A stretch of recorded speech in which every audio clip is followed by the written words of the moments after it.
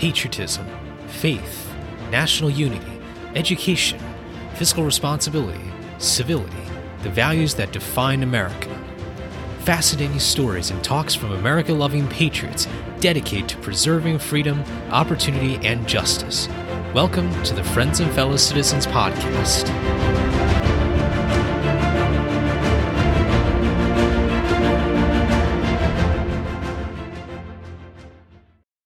Hello, everyone, and welcome to episode 89 of Friends and Fellow Citizens. I'm your host, Sherman Tylowski. Thank you all so much for joining me this week. If you haven't already, make sure to subscribe to our podcast, subscribe to our email list if you want to get updates on new episodes and new announcements. I hope the warmer weather coming up will motivate you to make those travel plans or any plans that you're looking forward to in the months ahead. Today's episode is primarily about one of the pillars of Washington's farewell address, fiscal responsibility, but we are not going to be doing it in the form of pure American history or trivia. In fact, we're going to be doing a little bit of math today. Now, you might be thinking, Sherman, this is a podcast. It's not a math class. You've never dealt with numbers. Why should we be dealing with math today? Well, first of all, I completely understand how you're feeling right now. I'm not a math person. Maybe some of you out there are. I took a very, very hard math class in high school, and it was honestly one of the worst academic decisions I've made. With all due respect to the class, it was a great class for those who are more capable with math. I've certainly overestimated myself in that category. The calculus and trigonometry was too much for me, so I'm sticking back to the basics of addition, subtraction, multiplication, and division today. All right, so today's episode, as you can probably tell with the title, is about one of the biggest figures that might be the least understood. Now, we might want to figure, well, $1 trillion. In today's title, we're going to be finding what truly is $1 trillion. Now, you might think, well, trillion. Well, $1 trillion has 12 zeros. And while that's true, I'm going to elaborate a bit more on that, put this a bit more into context. Otherwise, this will be the shortest episode in the history of Friends and Fellow Citizens. What I'm going to do today is I'm going to give a little bit of context about the numbers I'm going to go through, and then we're going to run through some numbers. It's going to be, I promise you, a bit of a tsunami of numbers and figures that we've never done, frankly, on this podcast. As you know, with the COVID pandemic over the last couple of years, I think it's a bit more of an endemic at this point, but the years really going from March 2020 to about a few months ago, before the release of this episode, we've really spent a lot of money on COVID-19 related relief. And now I say related because there are times when people say, well, we spent a lot on COVID relief. Well, I've been in the midst of that when it comes to looking at what is in some of these packages, and the amount of non-COVID related stuff is pretty astounding. And this can't really be explained in words. I think this has to be explained in some kind of numeric format. That's what I'm going to try to achieve today. With the amount of COVID relief, it's really hard, believe it or not, to really get down to how much money has been spent during the pandemic. And I can just label a few notable packages here. The first one is on March 6, 2020. That package was for about $8.3 billion. Obviously, that did not stop there. Otherwise, we'd be the most fiscally responsible country in the world at this point. So, how much bigger did we expand our COVID relief? Well, I'll put it this way. I'll explain what I did not include in this figure. I did not include the student loan moratorium, including the cost to, I guess, run it, because you know that the government is going to want some money to run any kind of program or do anything. The eviction moratorium, including the economic costs, the cost of landlords and whatnot, and PPP loans. So these are just among some of the things that I'm not including in the figures I'm dealing with today. But I was able to add up some kind of ballpark figure, and it ranges about $5.637 trillion. For the sake of simplicity, I'm going to round it up to 6. So what I'm going to do today is I'm going to first give you some facts and numbers of $1 trillion, just to kind of warm up a little bit. And you can kind of see the comparisons with those same figures with $1 trillion and $6 trillion. I was multiplying all these figures I'm going to start with by 6.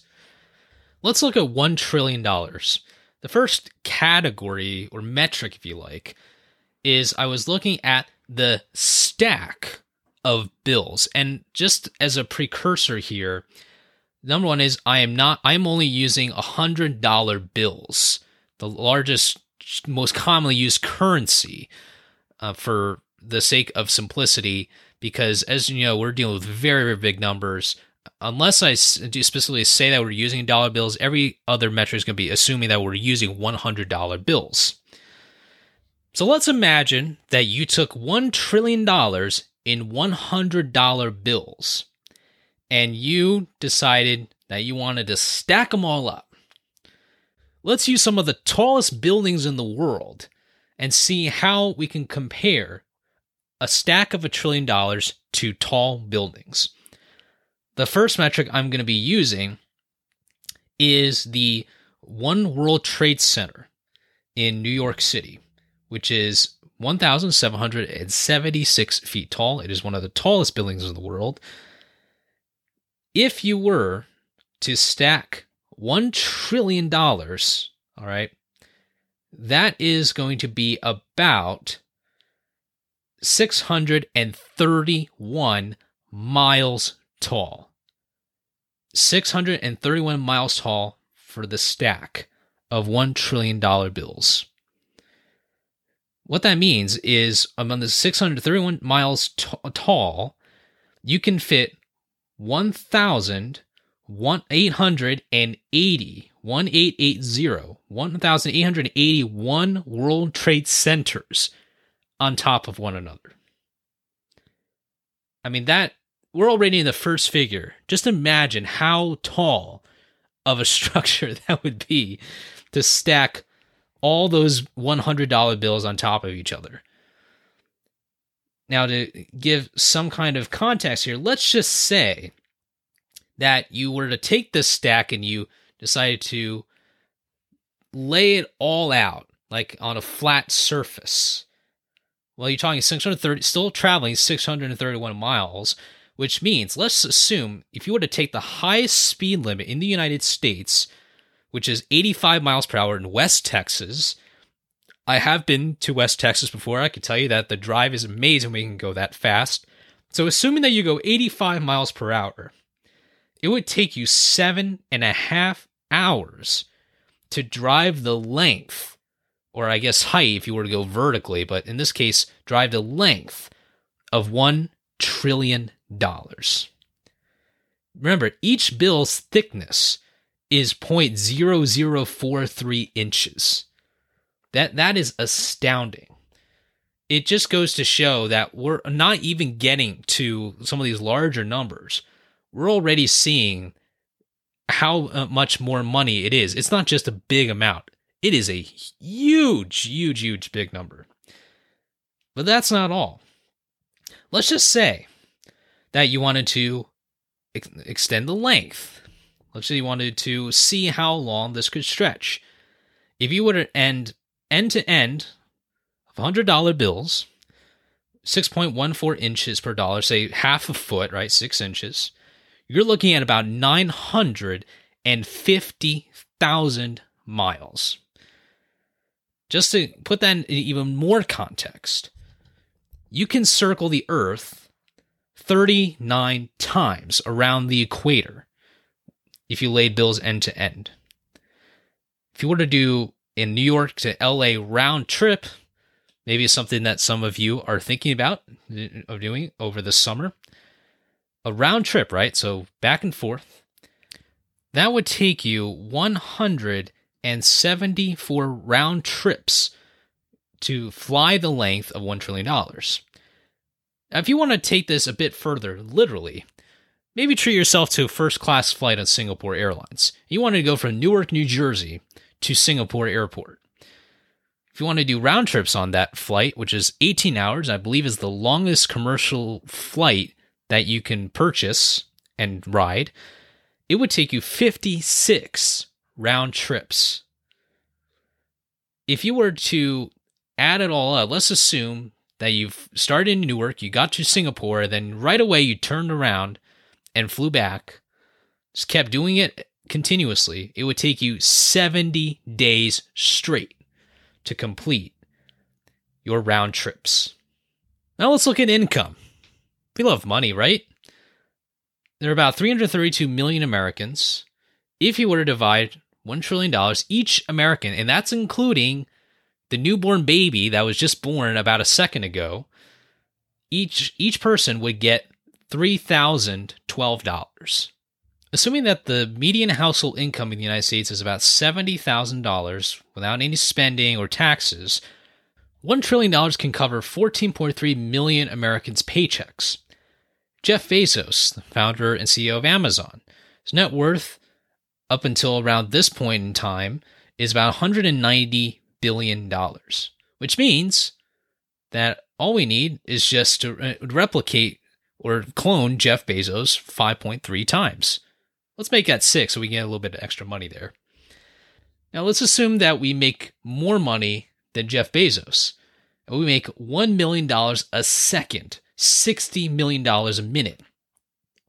That's going to require 278 hours to make $1 trillion, which would take 12 days, 11.6, 12 days to make $1 trillion. $1 trillion in GDP would be the 19th largest GDP after the Netherlands, according to the IMF.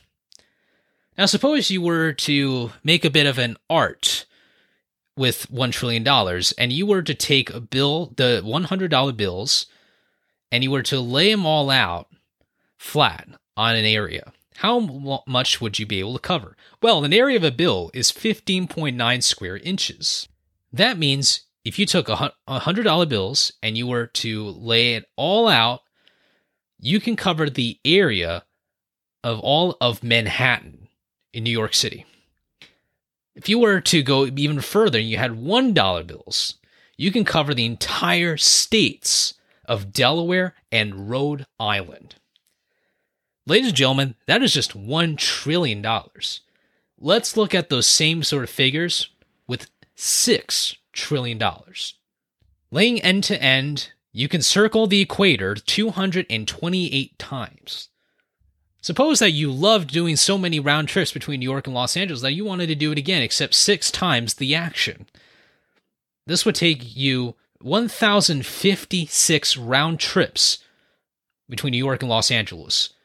If you loved the Newark to Singapore experience, you can do 336 round trips, which if you add all that would take 1 year and 3 months straight of flying between those two cities. Now, maybe you are a bit of an artist and you wanted to lay out like a large collage of dollar bills. How much would it take for $6 trillion? Well, if you took $100 bills with $6 trillion, you can cover all of Manhattan and Queens with $100 bills. If you were to use $1 bills, you can cover all of Massachusetts and Vermont with $1 bills. Each American would get $18,000, including the newborn that was just born a second ago. And that would be the accumulation of 86 million Americans' paychecks. Elon Musk is the wealthiest person in the world, has the highest net value or net worth. And he's worth, up until this point, about $247 billion. So we only need to clone him 24 times to get our $6 trillion. Obviously, the $6 trillion wouldn't pale as much as our current economy, which is about $24 trillion for GDP, but it would still be the third largest if $6 trillion were the amount of GDP, gross domestic product. If you were to go back to that amazing idea of what could happen if we can earn $1 million per second, it would take 1,668 hours, which is 70 days of getting $1 million every second into our wallets and into our bank accounts. I know there was a lot to process, but this is something that I've always been thinking about, which is how do we put $1 trillion into context. Over the past couple of years, and really, it shouldn't just be over the last couple of years, it's actually over the last few decades, I believe we've really veered off from fiscal responsibility. Too often, I hear people just saying, just tell the Bureau of Engraving and Printing and the U.S. Mint to make more currency. I know that some people want that idea to be original, but it's not. Clearly, that hasn't worked.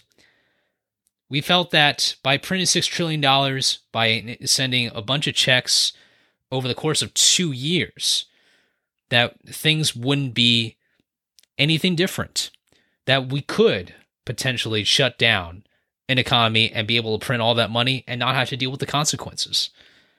While it's understandable that at the beginning of the pandemic there was a lot of certainty, I mentioned to you that we were spending just maybe a few billion in the beginning, and then how that has ballooned to $6 trillion.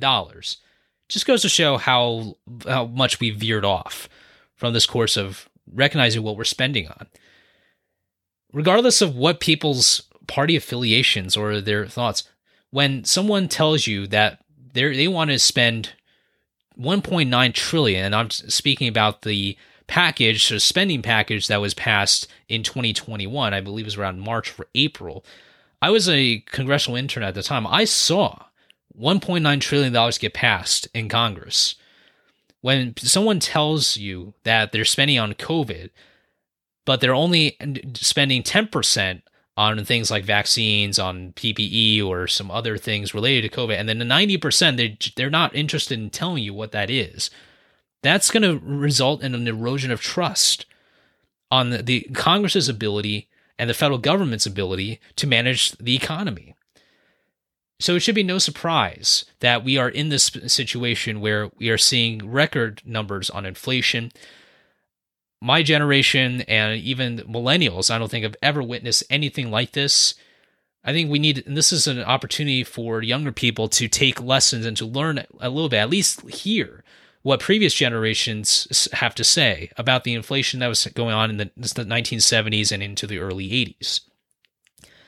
I believe that all these numbers, as much as it's really blown my mind, and it's probably blown yours too, it really reflects a reality that we have not connected between ourselves, our intentions of having strong finances, and the actual numbers that we are just spewing out through our government policies. And there's really 3 big points I want to make to wrap up this episode. The first is that the more money we spend and print, the more susceptible we are to fraud. And the reason why is because when you're dealing with a huge amount of money, right? It's kind of like using a freeway as an example. When you have a bunch of cars, right, flowing on or driving on, let's just say the 405 in LA. If you have a manageable number of cars, you can get everyone to still go 60, 70 miles per hour, but still keep the traffic flowing. But when you've got so many vehicles on that road, you're going to be able to have to control the flow. And it's very, very difficult when you've got so many cars coming in all different directions, you've got bottlenecks everywhere, and you're just going to be susceptible to not just that one traffic jam on that freeway, but to traffic jams spewing onto streets maybe. And I think that's the same thing with spending. When you have a larger sum of money and you're redistributing all this money to state governments and to government bureaucracies and to this company for a contract and that company for another contract, there's going to be a lot of leaks, if you like, which are natural when it comes to dealing with a huge pot of money. But when you're spending $6 trillion, imagine how much fraud there is. I just saw a news report saying that with California's EDD, which is the agency that deals with unemployment and the checks and the distribution checks, something like $20 billion in pandemic fraud just in California. And that's all we know about. And so imagine that bureaucracy and those inefficiencies spreading across an entire economy and entire country. That is what we're dealing with here. It's a lot harder on our law enforcement agencies, who have to understandably do a tough job with tracking fraud and holding people accountable. It's very difficult, especially with the virtual environment that we're in right now. It puts a strain on the ability for oversight. When Congress is one of the last bodies to know about some kind of fraud, which is very, very common, by the way. The House Oversight Committee is the committee, one of the most powerful committees in Congress.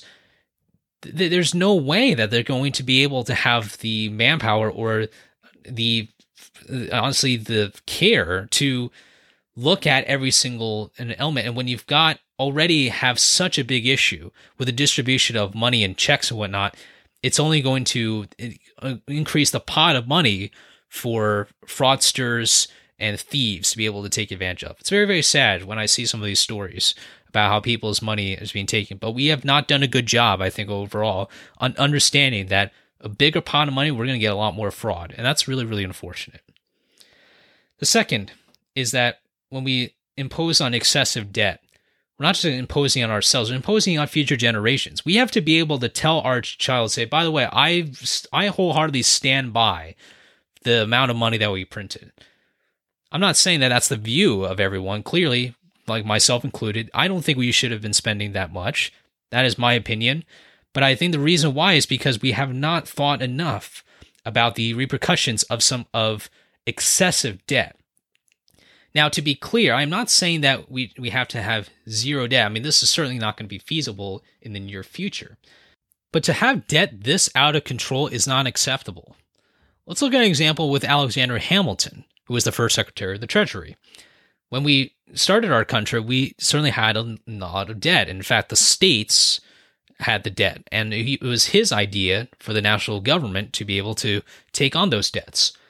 Now, here's what he said about having a controllable debt.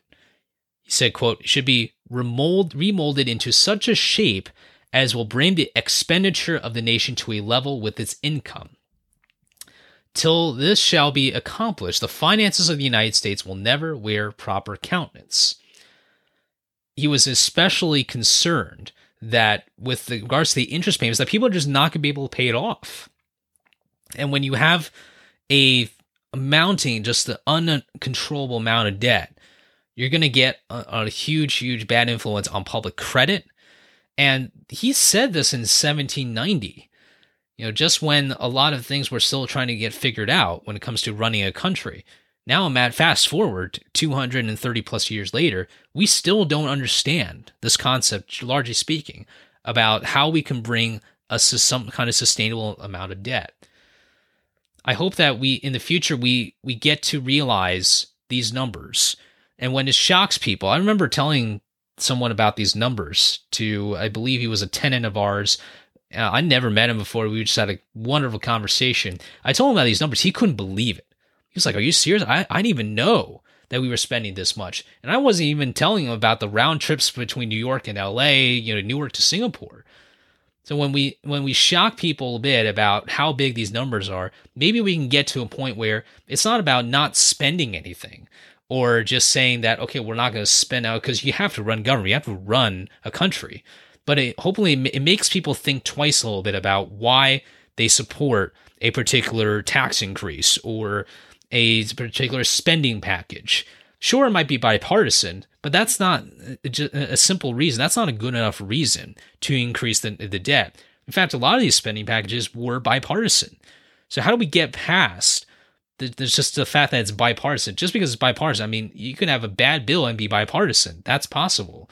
How do we get to a point where people can realize that they don't want to spend this much and that the cost is not going to be they may not be on them, but everyone says that they want to have better prosperity for their kids and their grandkids.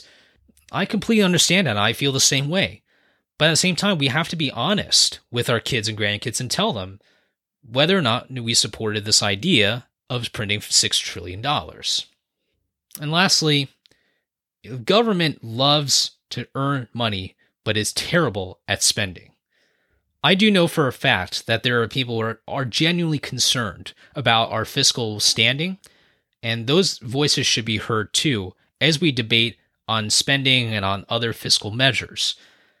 One thing, though, is clear is that we need to think with all this spending.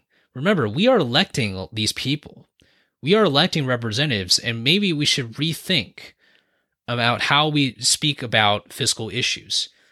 This brings all the way back to the purpose of the podcast episodes, which is to start a conversation, not to end it forever.